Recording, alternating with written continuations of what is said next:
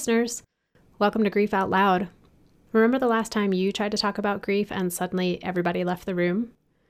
Grief Out Loud is opening up this often avoided conversation because grief is hard enough without having to go through it alone. We bring you a mix of personal stories, tips for supporting children, teens, and yourself, and interviews with professionals in the grief world. Platitude and cliche-free, we promise. Grief Out Loud is hosted by me, Jana DeCristofaro, and produced by the Dougy Center for Grieving Children and Families in Portland, Oregon.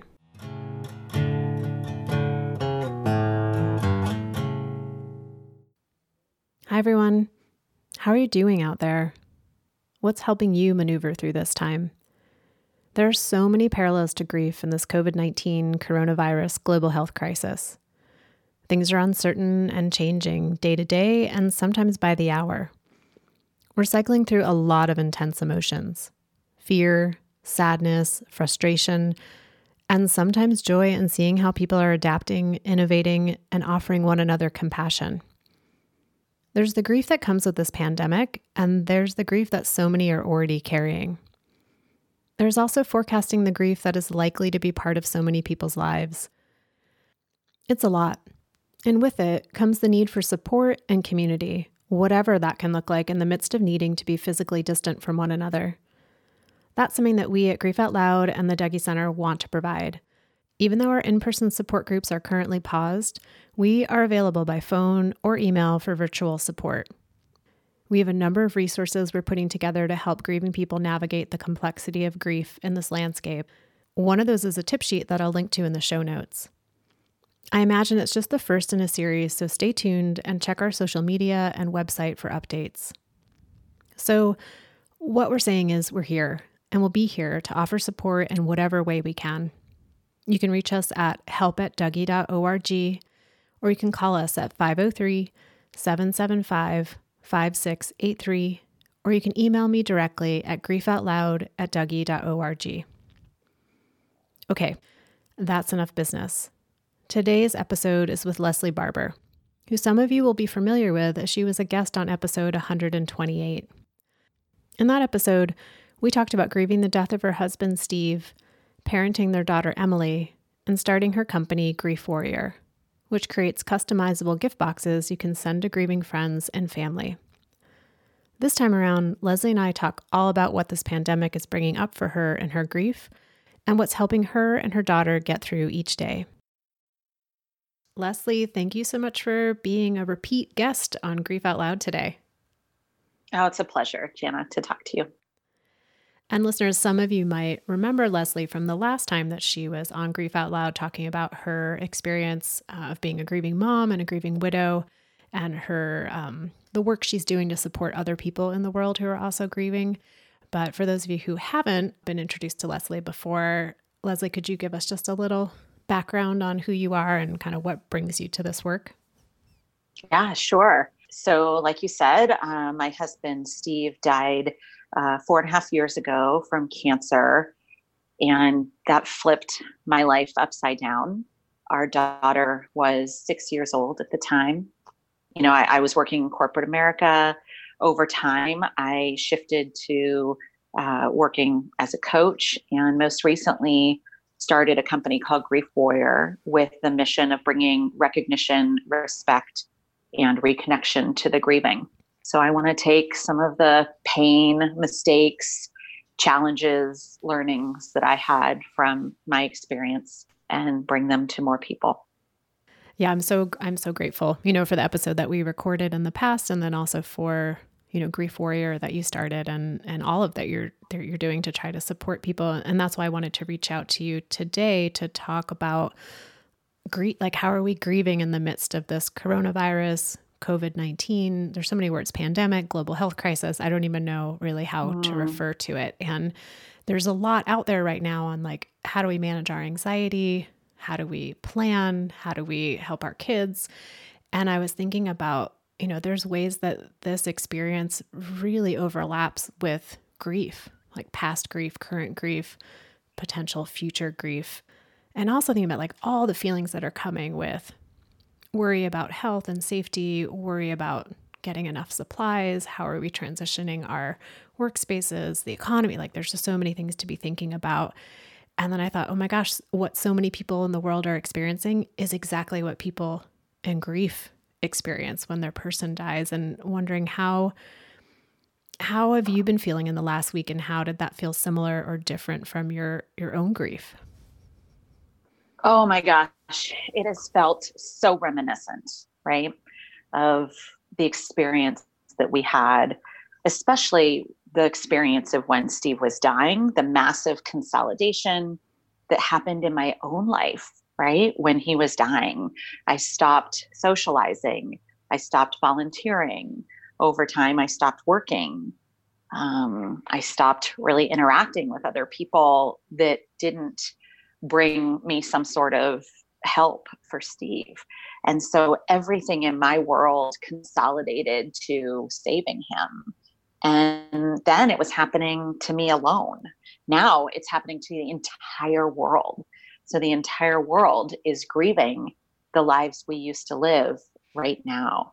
And for many of us, it's on top of the very personal grief from the death of a loved one.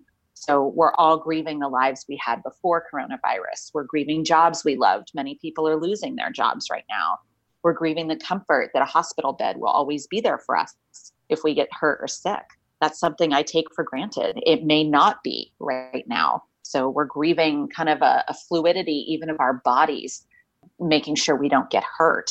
I'm definitely grieving hugging my friends and being hugged, as an only parent of a tween. My tween's not so into hugging me right now. And I'm just, I'm grieving hugging my brother and the people I love. Right now, oh my gosh, am I ever grieving school? I'm grieving our familiar routine. And so Emily and I have just spent the last few days kind of flailing as we try to figure out our new normal. And I know so many people who this really, really resonates with. And the people who are grieving, my friends, my widow friends, even clients of mine are saying loud and clear, welcome to my world, people. This is what we've been living through on our own. Yeah. So there's that combination of like, oh, we're back here again. I'm not getting access to the things that feel supportive in my grief. And, oh, now the rest of the world is maybe getting a window into what my life has been like for the last 4 years.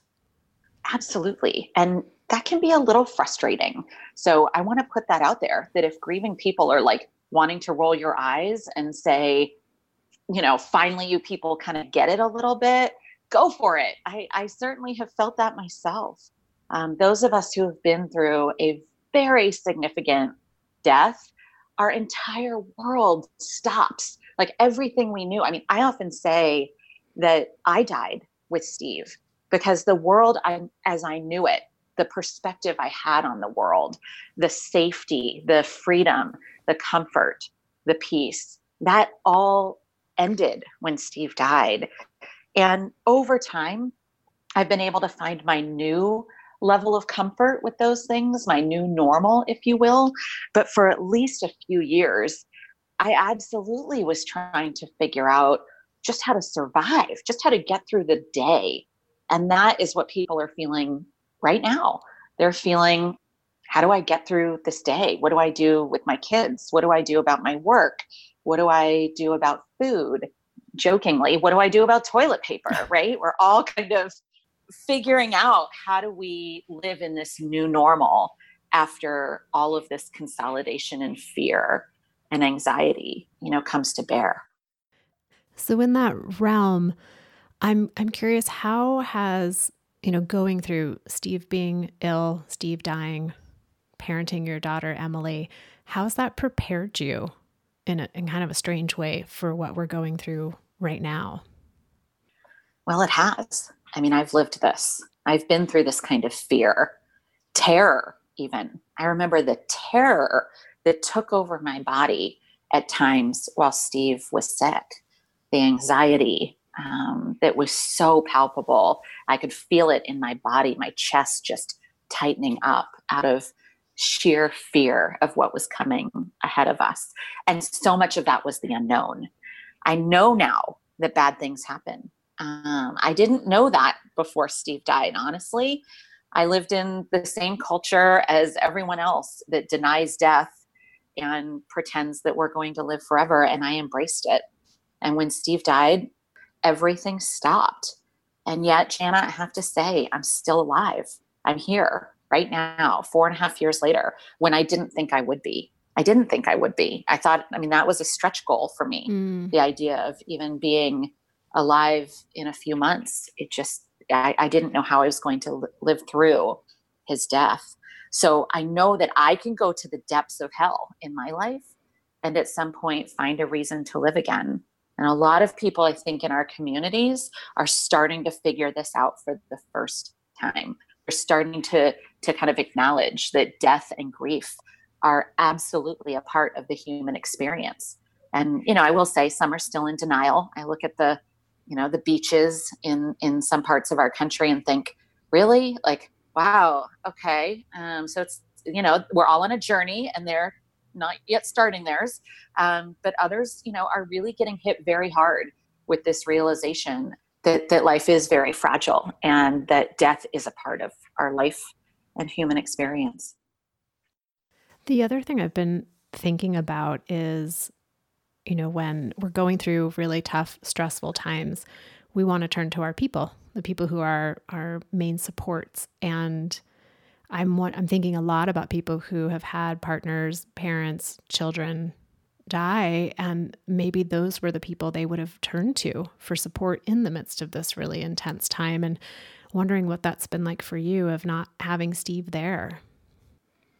I miss hugs. I just miss hugs, Jana.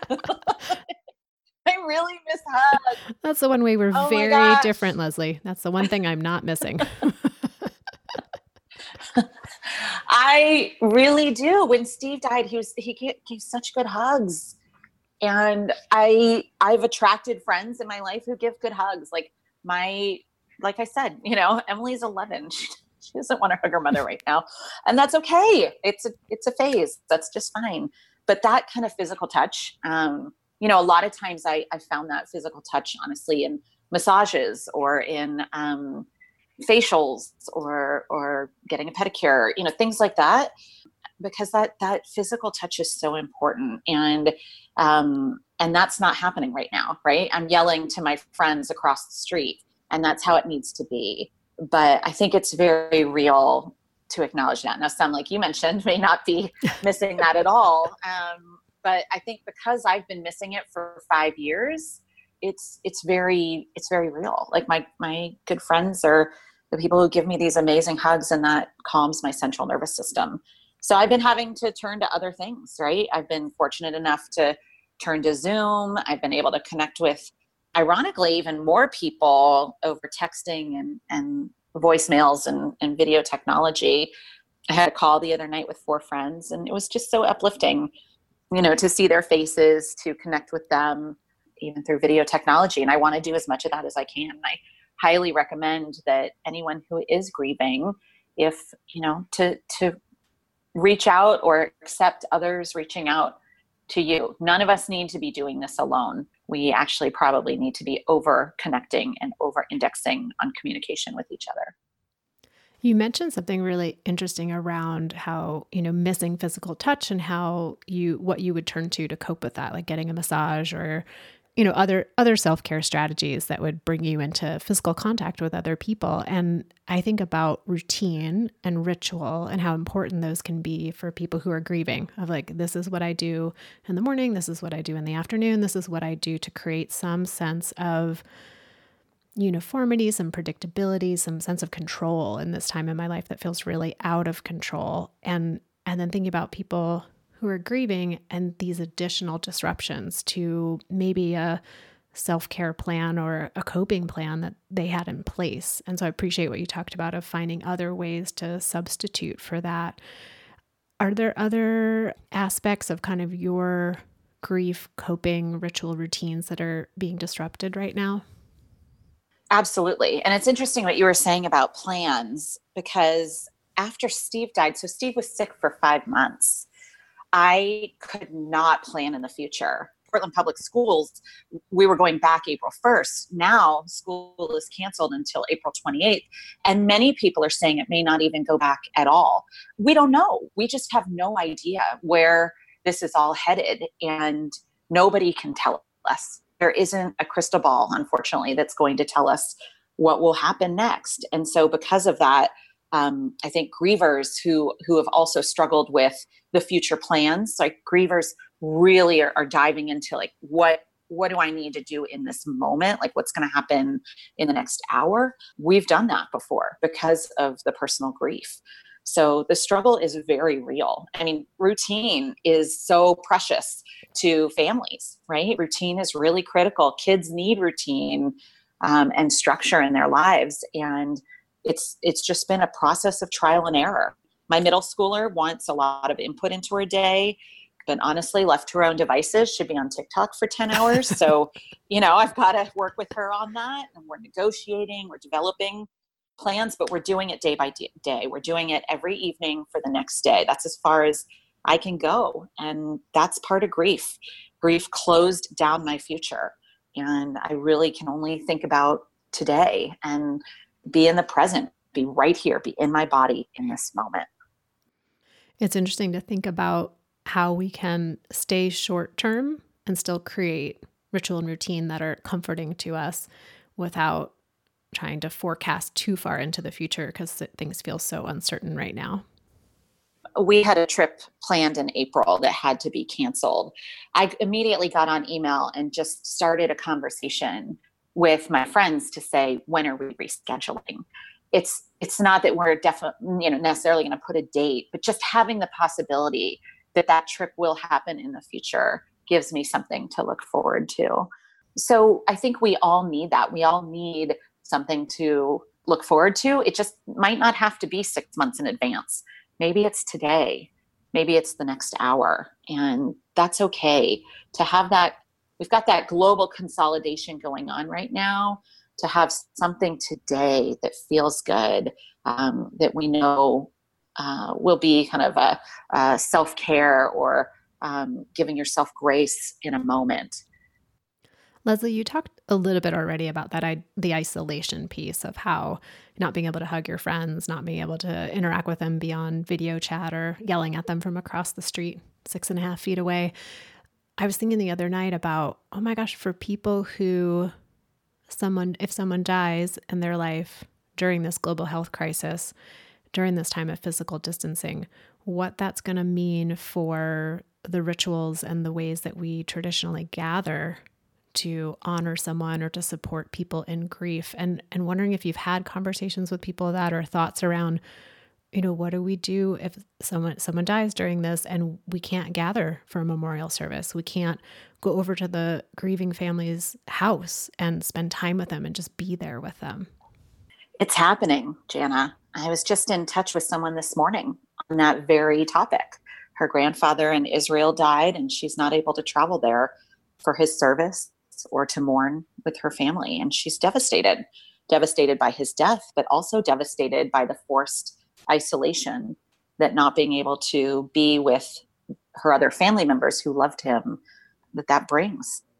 So this global grief really compounds the personal grief exponentially, right? The global shutdown, the global consolidation, it multiplies the shutdown and isolation of our own personal grief. Now, some folks who've been grieving for a while, we're experts in social distancing, right? So for the first few years after Steve died, I social distanced voluntarily. I didn't know that it was called social distancing, but that's what I was doing.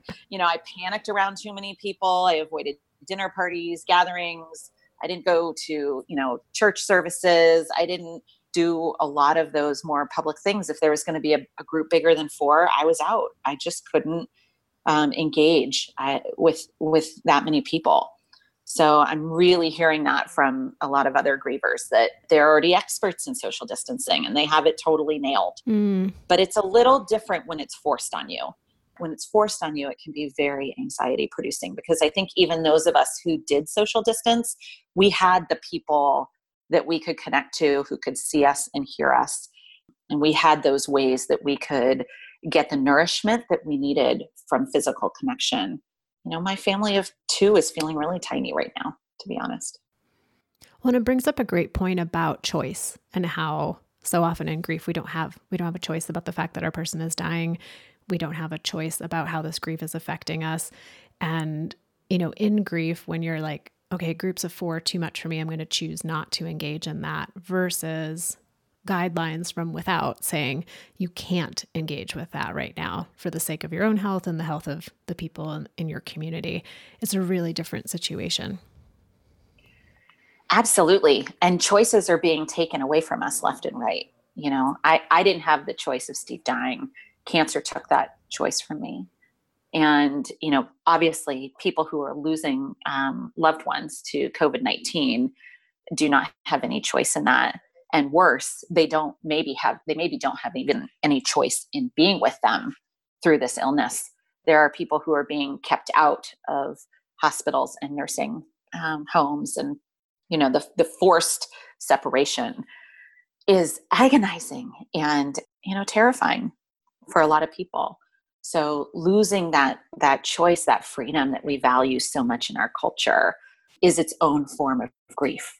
That's why everyone is grieving right now, because things are constantly changing. We're about to, so I've been told, possibly get a shelter-in-place order here in Portland. I know it's in San Francisco and other cities as well, and that will limit even further, right, our choice of being able to connect with the people we love and go to the places that bring us, nourishment and do the things that we want to do.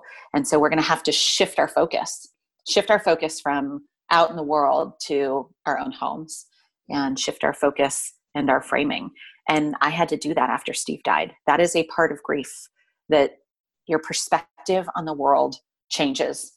And over time, we can find beauty in that. It's very hard to find beauty in that right after it's happened.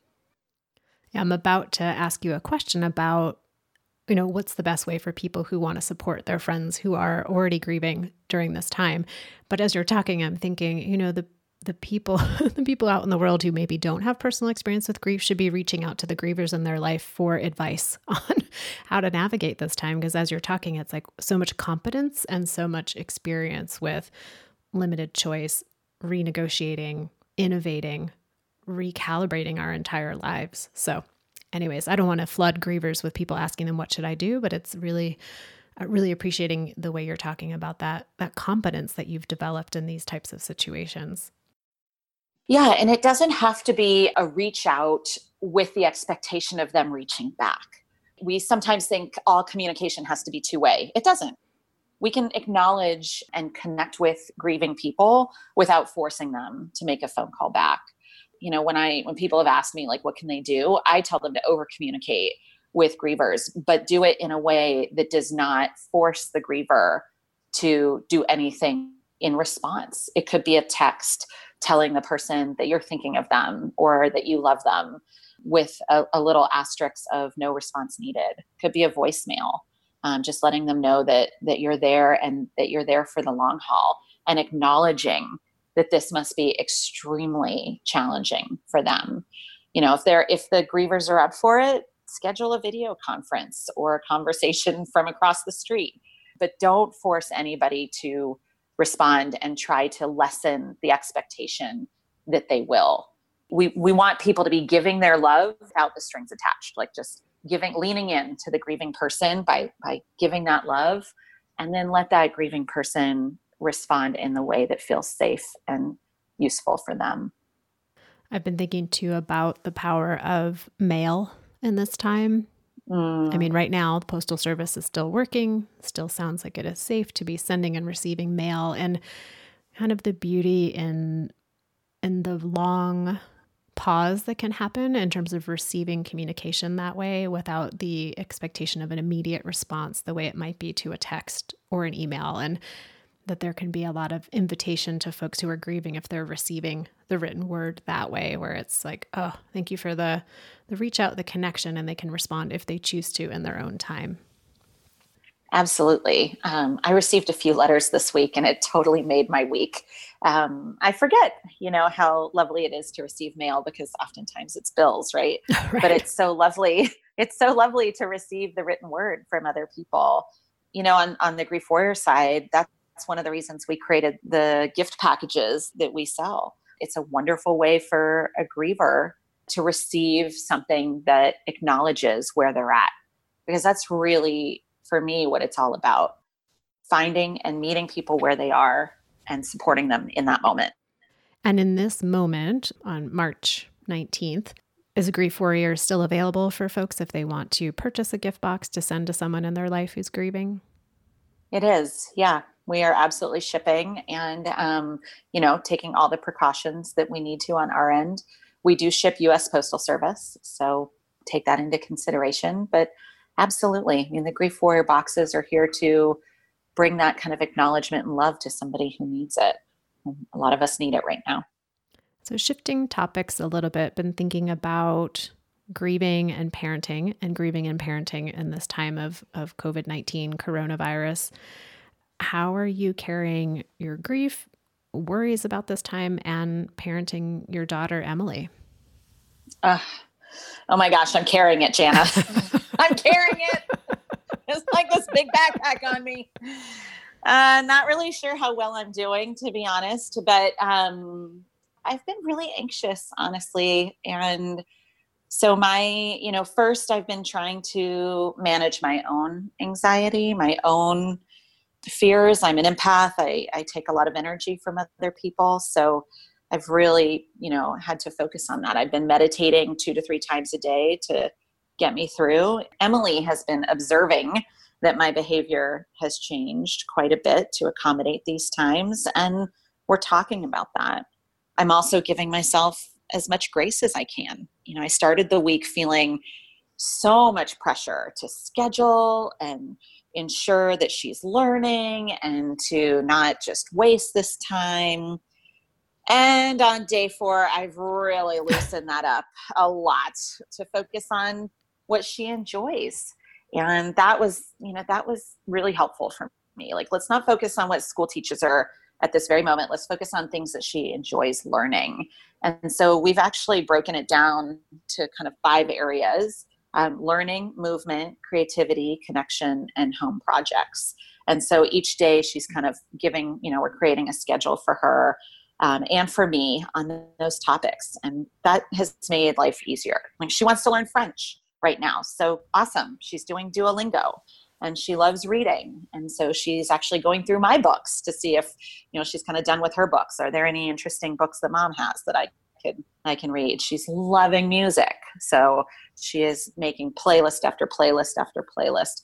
All those things are good for her brain. All of those things are good, for her soul. And so we're just trying to do the best that we can in this situation. And I'm really focused on giving myself space and grace to take care of me, because as an only parent, she needs me around. She needs me to not get sick. She needs me to not have a heart attack. She needs me to not lose my ability to cope. She needs me to be here. Speaking of that idea of your daughter needs you to be here and to not, get sick or be diminished in your capacity to care for her in this time, are you thinking differently or putting different plans in place in terms of contingencies around care for Emily? Oh, that's a good question. I already had done that after Steve died. So everything is already set up. Who she goes to, if I were to die, my will is set up. Our life insurance is set up. All of that I took care of right after Steve died. If any listeners do not have those pieces, please, will directive, healthcare directive and life insurance, please make that a priority, because that is so important, Jana. And as an only parent, I think any only parents have probably put most of that in place for their children, not only for the reason that they would ask. I mean, Emily asked me as soon as Steve died, what if you die? Who takes care of me? Kids want to know that.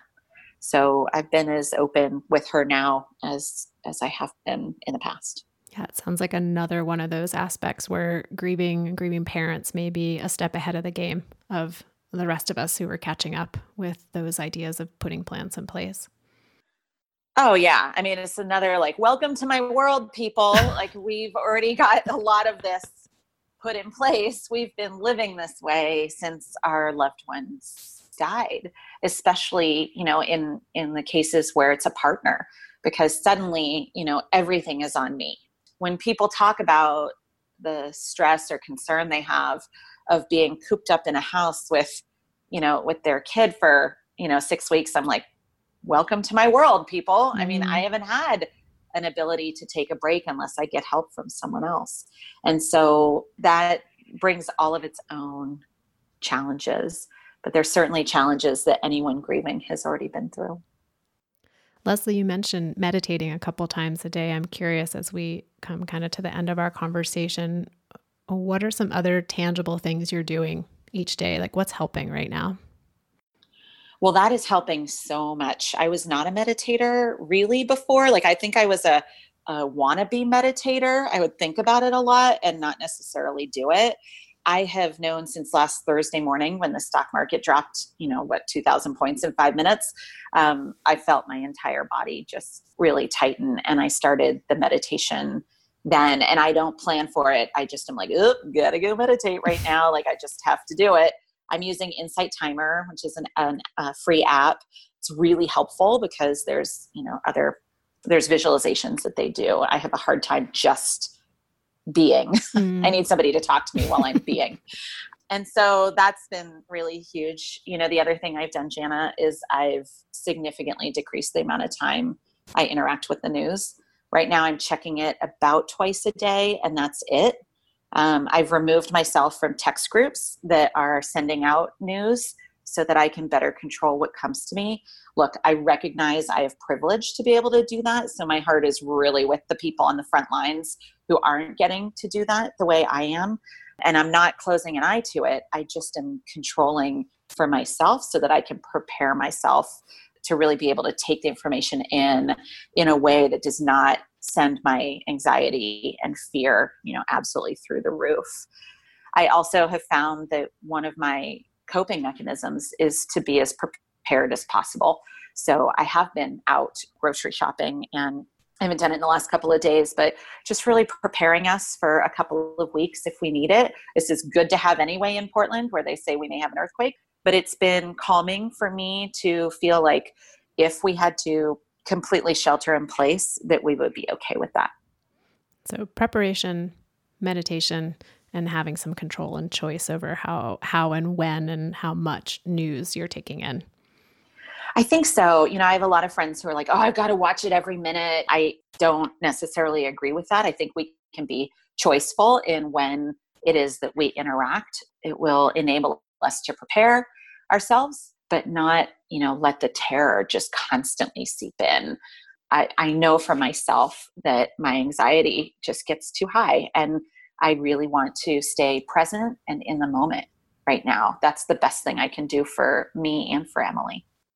I've been thinking about how people responding to this global health crisis parallels so much how people respond to grief and how different it is for everyone. And, read so many articles, and I'm sure there's a bunch of podcasts of like, here's what to do, and always remembering, tailor it to what works for you. And like you mentioned, have so much compassion, because I was talking with a friend about the news piece the other day, and there's someone who's like, once a day, that's all I can handle. And I was like, oh, I was noticing for me, I tried it both ways. And if I wait till the end of the day to read, so much has happened. I feel blindsided by it. And so I take it in small doses throughout the day. So I'm like, oh yeah, I already knew that. Oh yeah, I already knew that. So not at the end of the day, I'm like, what happened? So, listeners out there, like any place you're turning to for suggestions on how to be coping with this and how to be navigating your grief in this, like adapt to whatever's going to work for you, your culture, your economic situation, your family constellation, like adapt. There's no one size fits all when it comes to this. Oh, I could not agree with that more.